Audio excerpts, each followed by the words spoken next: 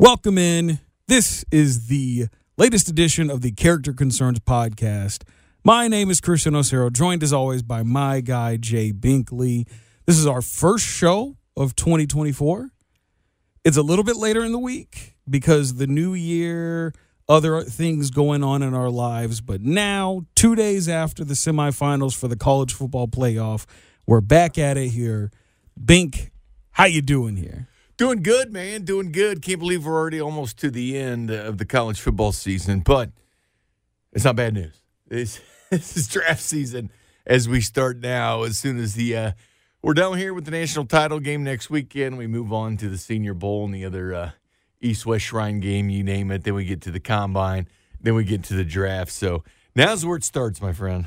And there's a lot that we're going to cover here today. We are going to talk about later on in the show the issue with the opt-outs for the bowl games. It's become a big story this year. We saw a ton of players on good teams opt out. Ohio State had a big issue with that. Tons of players opted out for their game against Mizzou, and it really wasn't that good of a game. You also had opt-outs for LSU. Their quarterback, Jaden Daniels, he opted out, and certainly that played an impact, I think, somewhat in the entertainment value of LSU's game against Wisconsin, even though LSU ended up pulling that one out. Surprised there were not opt-outs on the part of Malik Neighbors or Brian Thomas Jr., who actually played in the game. Well, Malik was going for that record. Yeah, he was. But, yeah, so we'll talk about that later on in the show. We'll also talk about whether or not, what the impact the college football playoff expansion next season will have on the NFL draft. But I want to start with the semifinals for the college football playoff. The first game that was played in the afternoon was Michigan taking on Alabama, the 1-4 matchup. It was the Rose Bowl, and this was a pretty – I thought this was going to be one of those games where it was kind of back and forth defensive battle, kind of like what you would see in the NFL generally. For college, game in the 20s is generally a defensive battle for sure.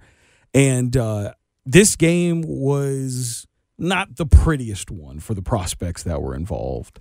No, it wasn't, but it was going to be a battle of defense. Right. It was how good that defense is and defensive line for Michigan. Going against top talent, that was the real question about it, who was going to star in this game. And how good is J.J. McCarthy, as far as the quarterback and his evaluation. Right. He was 17 of 27 for 221 and 3 touchdowns. And Blake Corum, the running back, how was he going to do against the good defense? Remember, Kool-Aid McKinstry was in this game, the top cornerback in the draft for Alabama. But Michigan had the number one defense in the country. It's number one points against, number one total defense.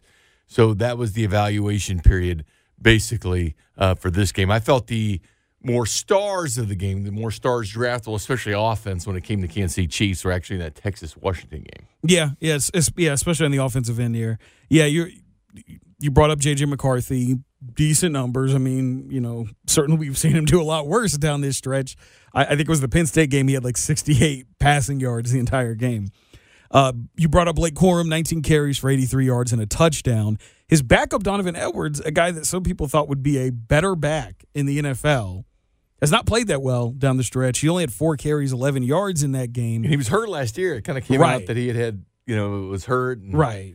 But to me, I think Donovan Edwards could be a special NFL player. Yeah, it's because possible. How tough he is and how good he is catching the ball out of the backfield. I wouldn't be surprised if 2 years down the line you're like, man, where'd he come from? Yeah, the way he runs. He could definitely sneak up on the league for sure, especially based off his production. He's not getting talked about a lot right now.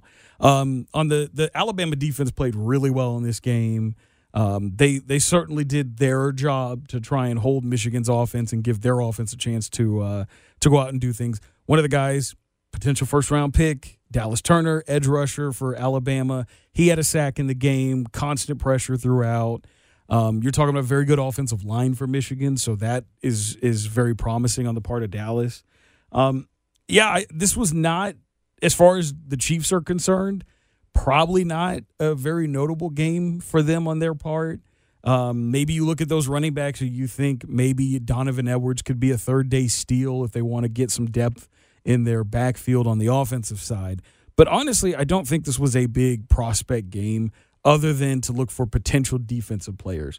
You look at those 3 corners that they have in Alabama.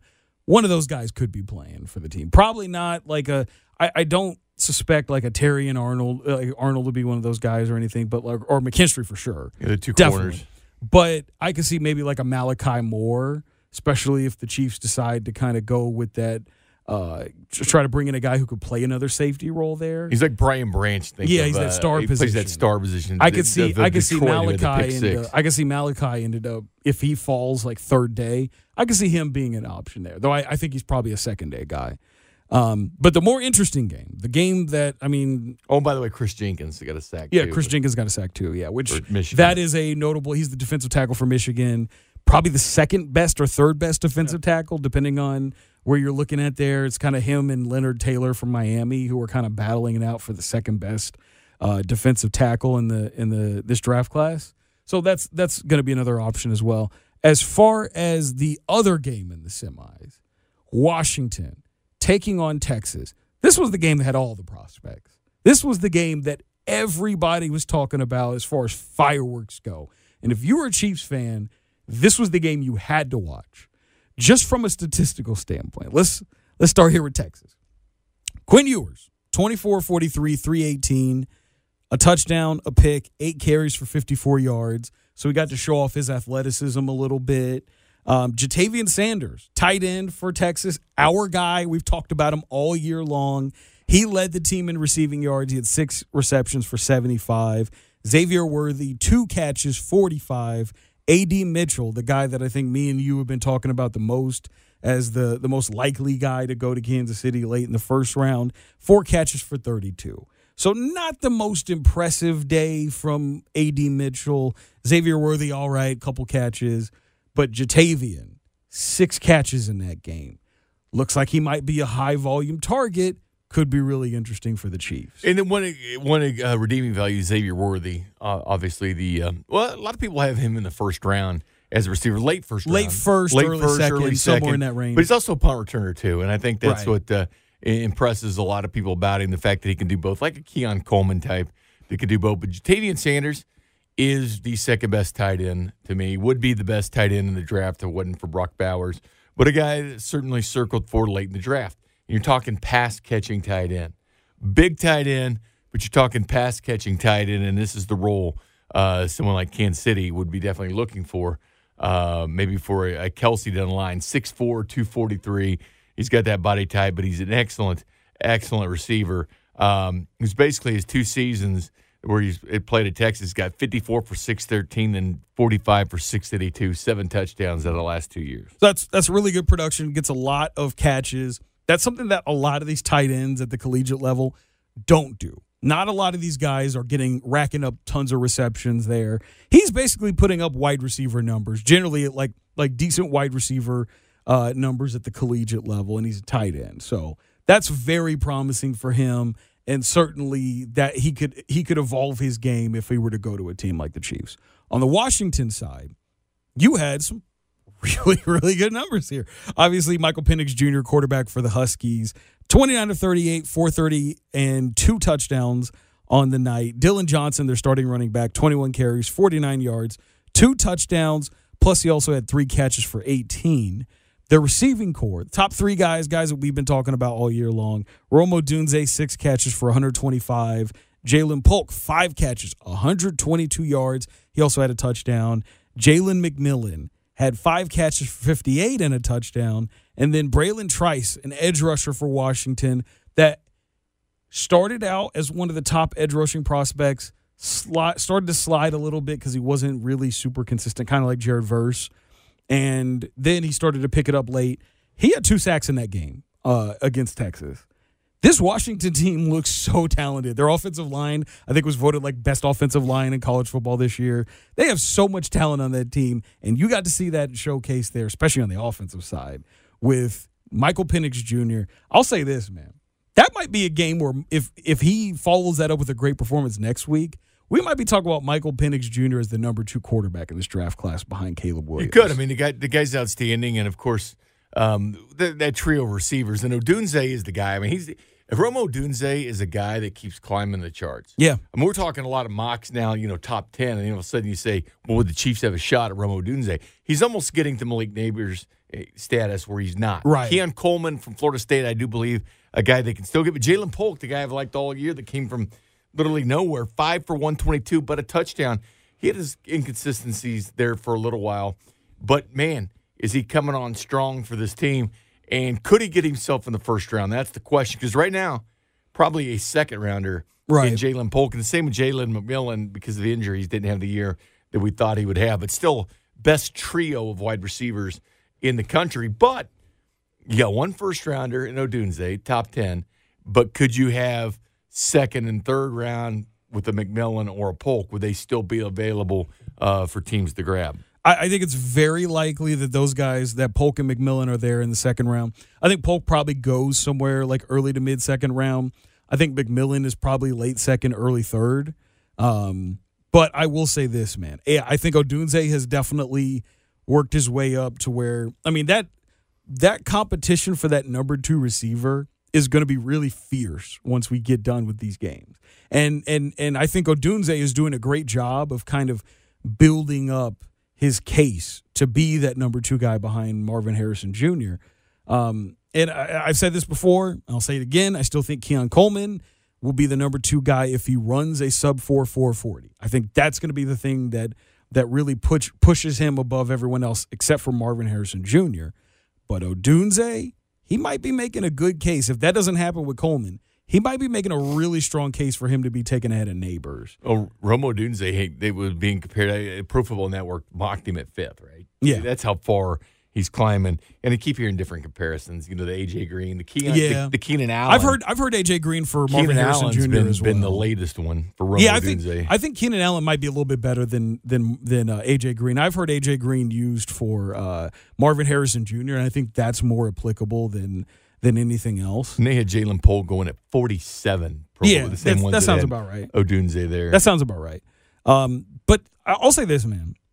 Michael Penix Jr. has really stepped his game up here. He was great during the regular season for a while. Then towards the back end, when they started playing some of the tougher teams, his numbers weren't quite as impressive. You go back to like the Washington State game. Wasn't quite as impressive as what he was doing before, but still good numbers. And then you see him in this game, and yeah, they got like a month to prepare, but he went out there and he was slinging that thing. And I'll tell you this, I think there's a very, very good chance that we see Michael Penix Jr., his stock rise to where he jumps Drake May once combine time hits. If he has some really good interviews with teams and you start hearing those murmurs, I wouldn't be shocked if you start seeing some of these mock drafts put him right at number 2 there. Wouldn't be shocked because right now I think Washington is in the number 2 spot as far as the draft goes. Wouldn't be shocked if Washington ends up scooping him up. I've always viewed him as a first-round pick, though, you look kind of lately. A lot of people have been before this game, a lot of people were kind of down on him.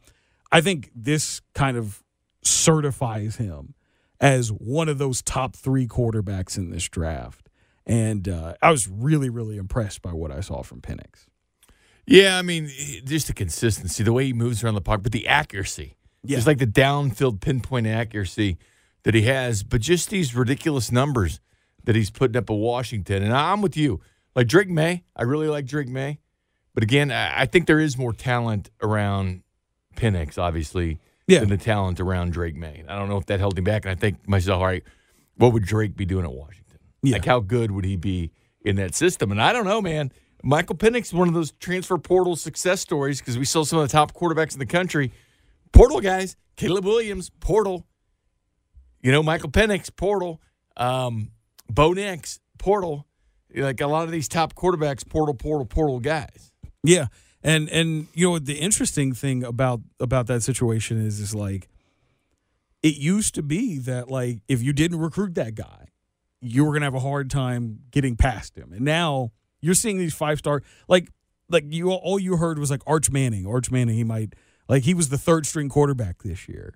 And because Texas knows that if they could very well lose Arch Manning to the portal, they basically were like, Arch is our guy next year. And then all of a sudden now you've got, Malik Murphy, I think is the name of the backup quarterback for the Longhorns, he's transferring. Yeah, I mean, he hit the portal before the playoffs. Before the which playoffs, you never see. because he knew that he was going to lose his starting job. So it is really interesting out there, and that's why I think the recruiting classes are starting to become less important, because you can always make it up on the back end with the transfer portal.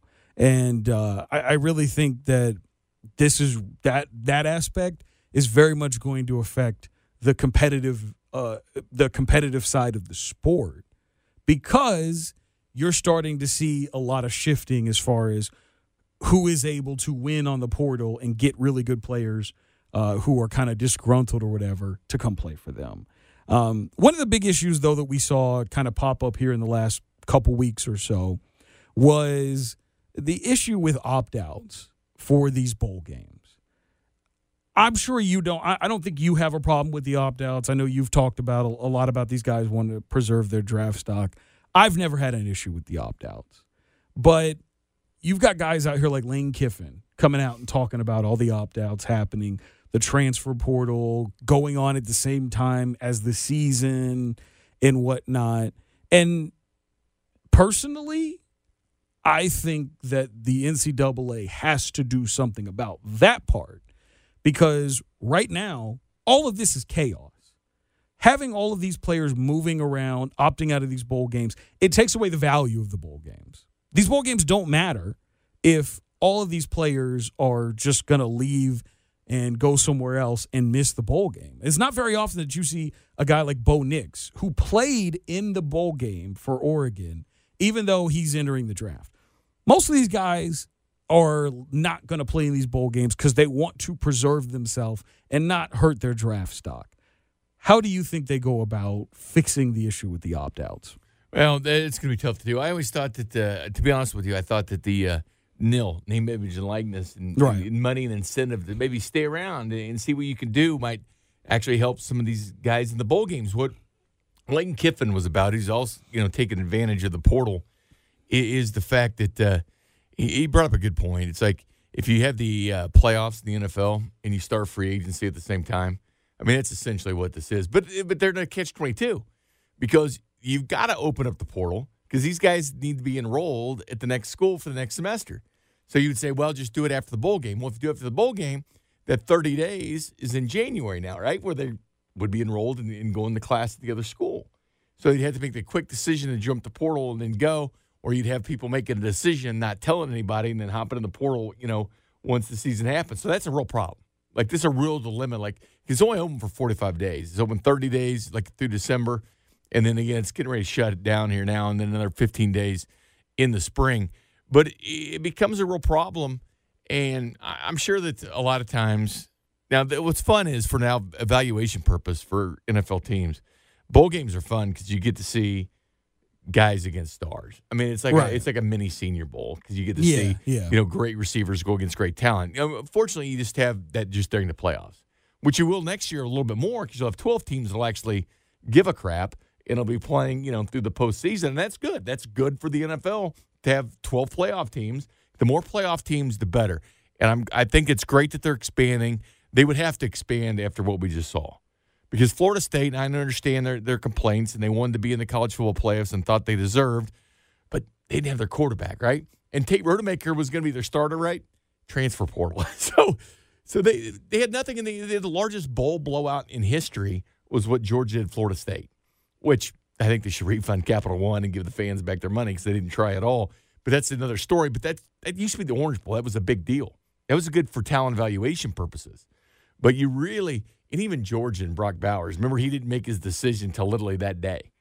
And Amarius Mims, they didn't make their decision until that day. They didn't tell anybody. I understand that from a competitive standpoint, you don't tell Florida State what you're doing, who's opting out and who's not. And Georgia did have a few. But the bottom line is you want to see these guys go and play in the bowl game. Malik Neighbors, Brian Thomas Jr. obviously gave some nice film work as well. And teams like to see it. I'll never forget, something John Dorsey said when he was GM of the Chiefs. We don't need, Alabama going against Middle Tennessee State.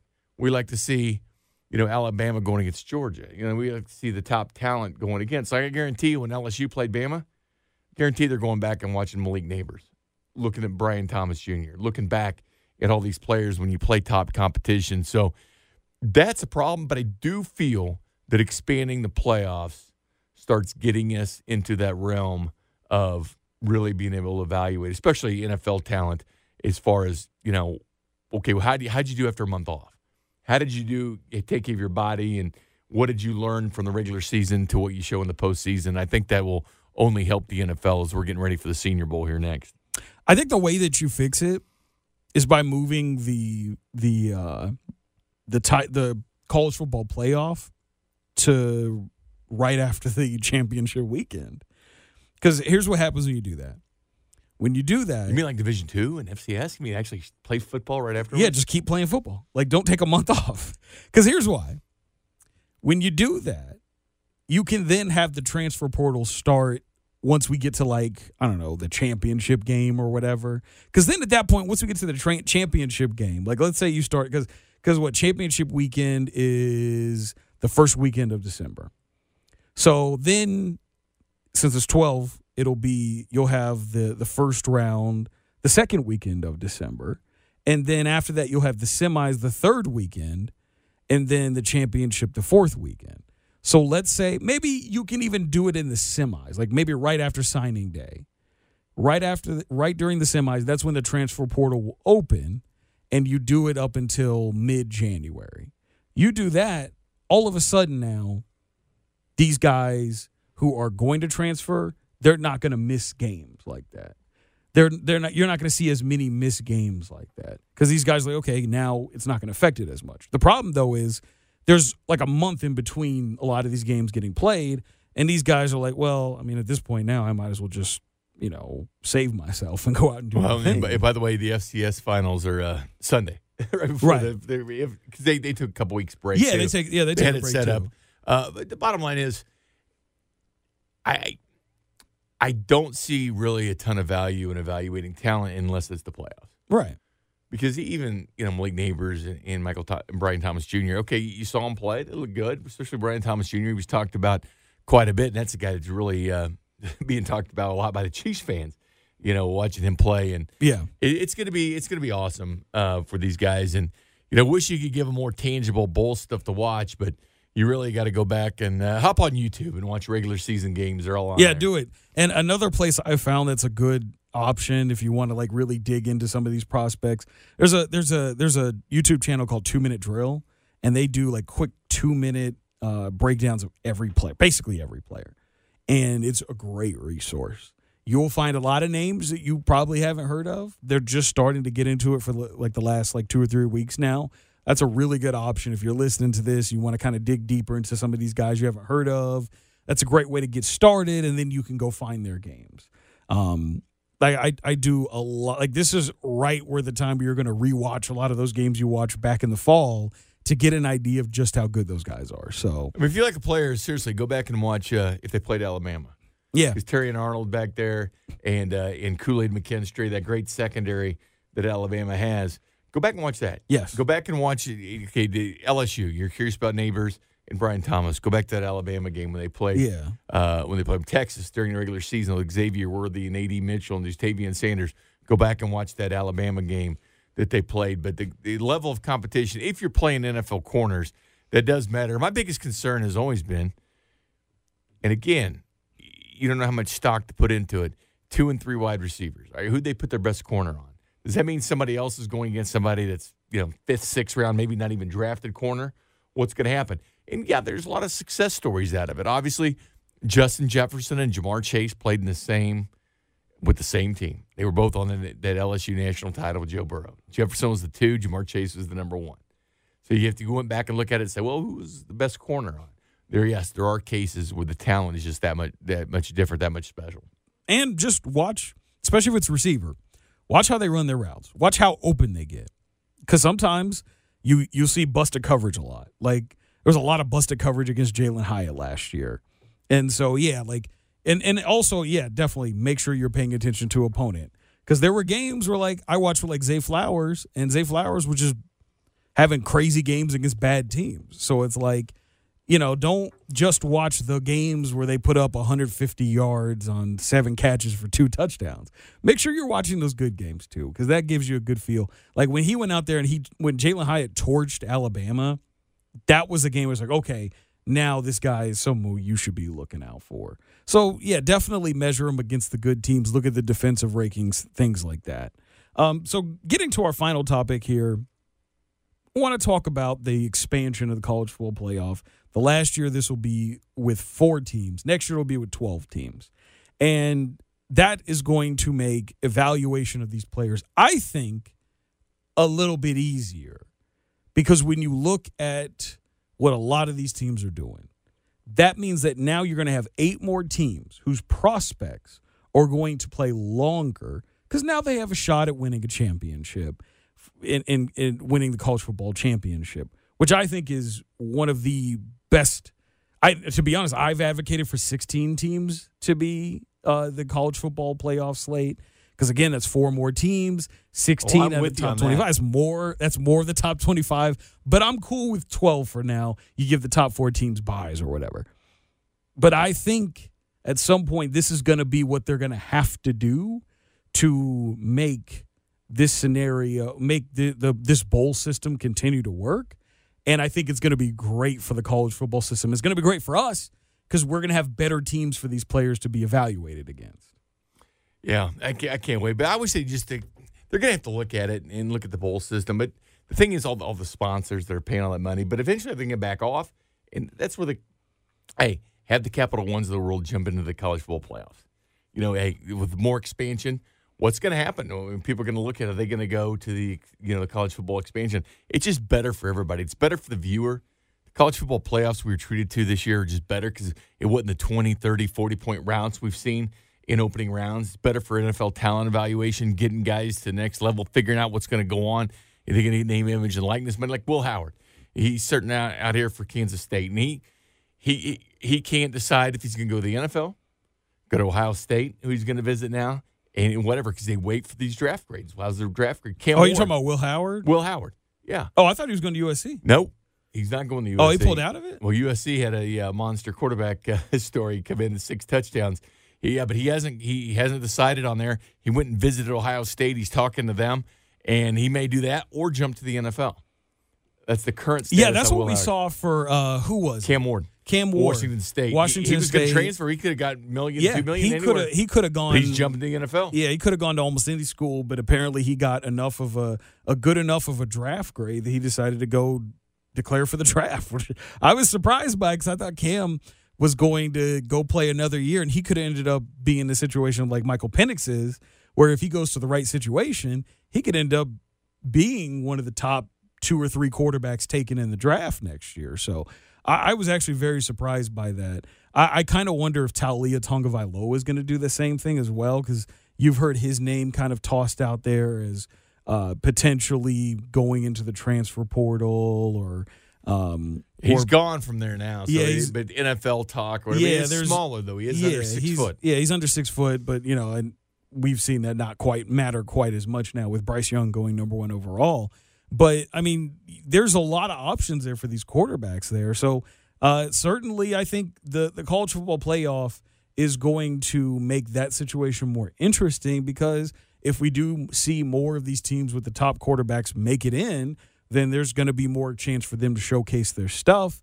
And, certainly for especially like a lot of these defensive players, getting to play better wide receivers, getting to play better offensive linemen, that's going to make their evaluation a lot easier. There's going to be a lot of money that could be made there. So college football playoff expansion, I think, is one of the best ideas they've had. To be honest, they should have done this like 5-6 years ago. Meaningful games, meaningful talent evaluation. Guys, we got to figure out what to do with the transfer portal because you want, again, when you start expanding the playoffs, guess what? There's now 24 teams or 12 teams now. 12 teams now that are keeping their guys that aren't hitting the transfer portal. Right. Maybe some are like Lee Murphy still did, even though he's back up at Texas. But guys are staying where they're situated to, and they'll probably jump quicker to the NFL. Because the transfer portal will be closed by then, and they won't have that opportunity, and they'll jump to the NFL unless they make a real quick decision because they're out in the first round or whatever it is. And that's the reason why I think if you move the college football playoff to December, and then towards the end of it, that's when you can start transferring over, and you have about a month after that. I think that's better. Or maybe you could cut it down from being a full month. Maybe you cut it down to like 2 or 3 weeks. I was watching the signing day special back last month, and Tom Luganbill for ESPN was like, cut it down to a week because, usually within 2 or 3 days what your value is on the portal. Now, I think 7 days is a little too quick for that. I think minimum 2 weeks, but, 3 weeks, I'd be cool with that too. I think you want to give these guys a little bit more time to make because this is a big decision usually, and especially if there's a financial incentive to it. I think you want to make sure that these guys are making good decisions. Something's got to change because now when you go to 12 teams, right? Now you got 12 teams instead of just 4. Right. Going into and at the very end, it'll be 10 teams that will not be able to. You'll have 10 teams that will not be playing in that final there. And there's going to be some movement there. There's going to be some players that leave. It's got to be quickly. So that's why I think it's just best for you to wait until that's done instead of nowadays these teams have to figure out. Usually these teams are playing with their backup or third string quarterback come bowl time because guys are transferring. So next week we've got the college football final. You've got Michigan taking on Washington. Tons of guys to watch out for in that game.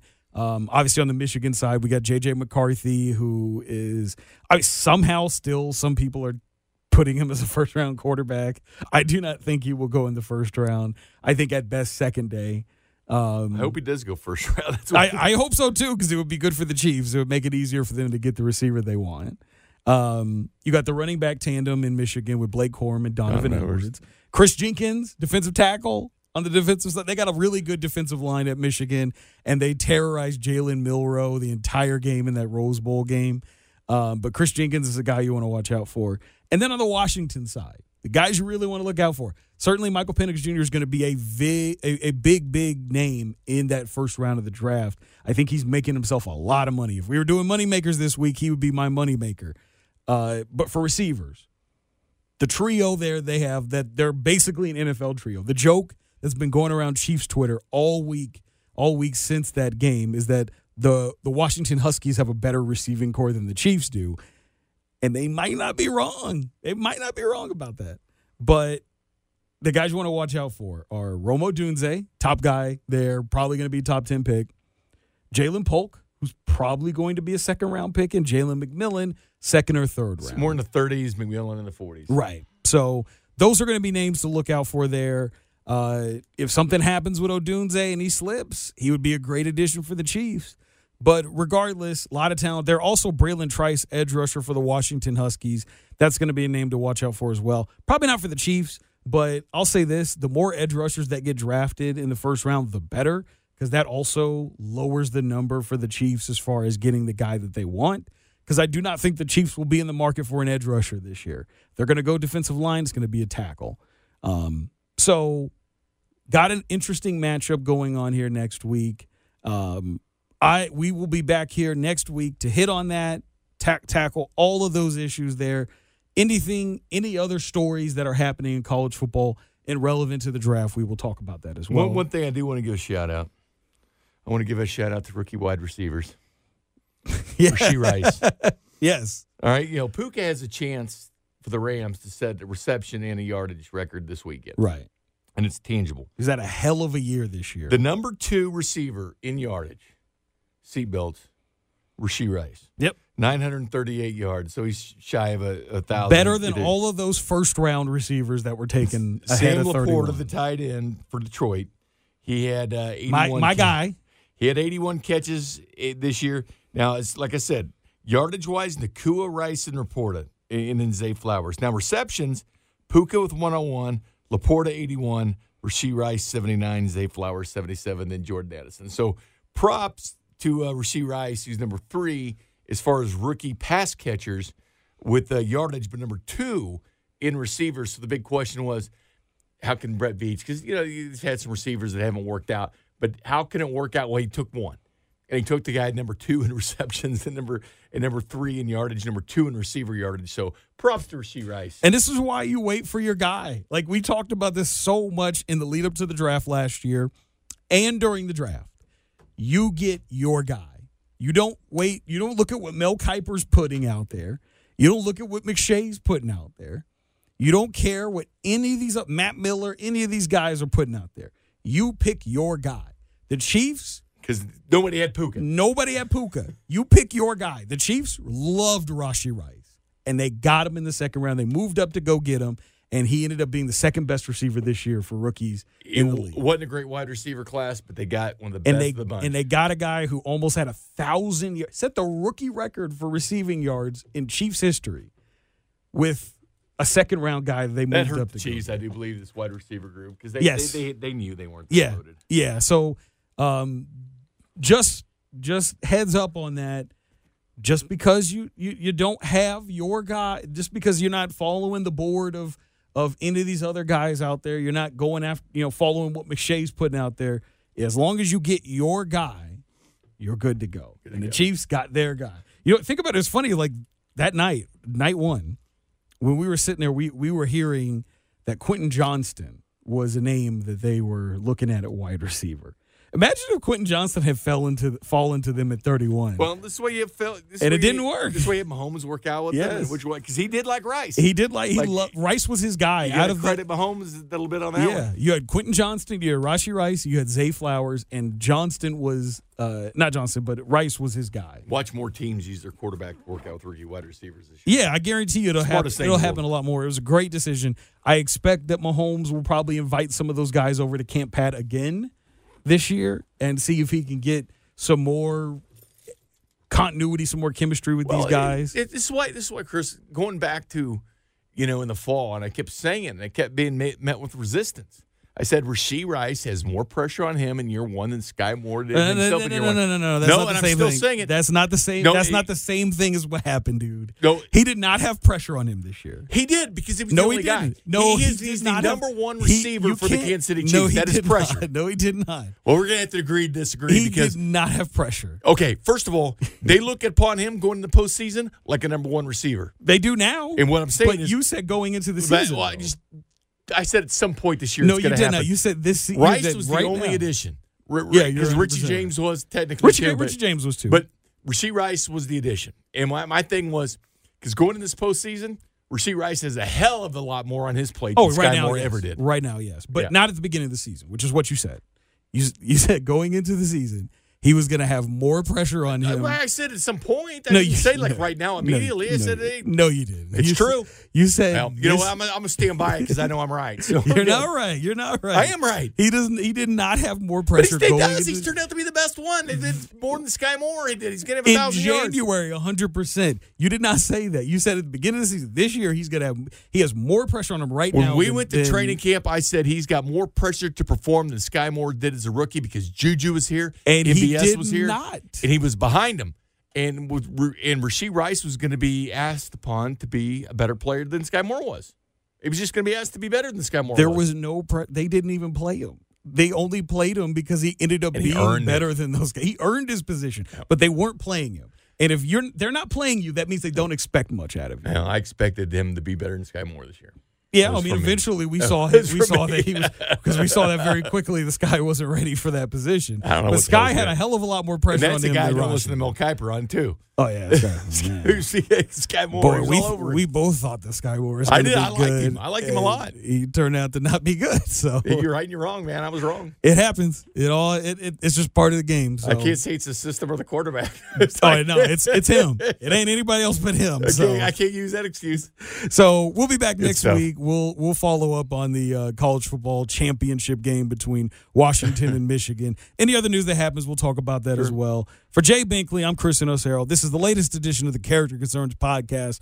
Make sure that you download, subscribe, give us 5 stars on whatever platform you listen to. We appreciate it. We back each and every week, baby. We're cranking it up now. This is it now. This is draft season. We'll hit you guys up next week.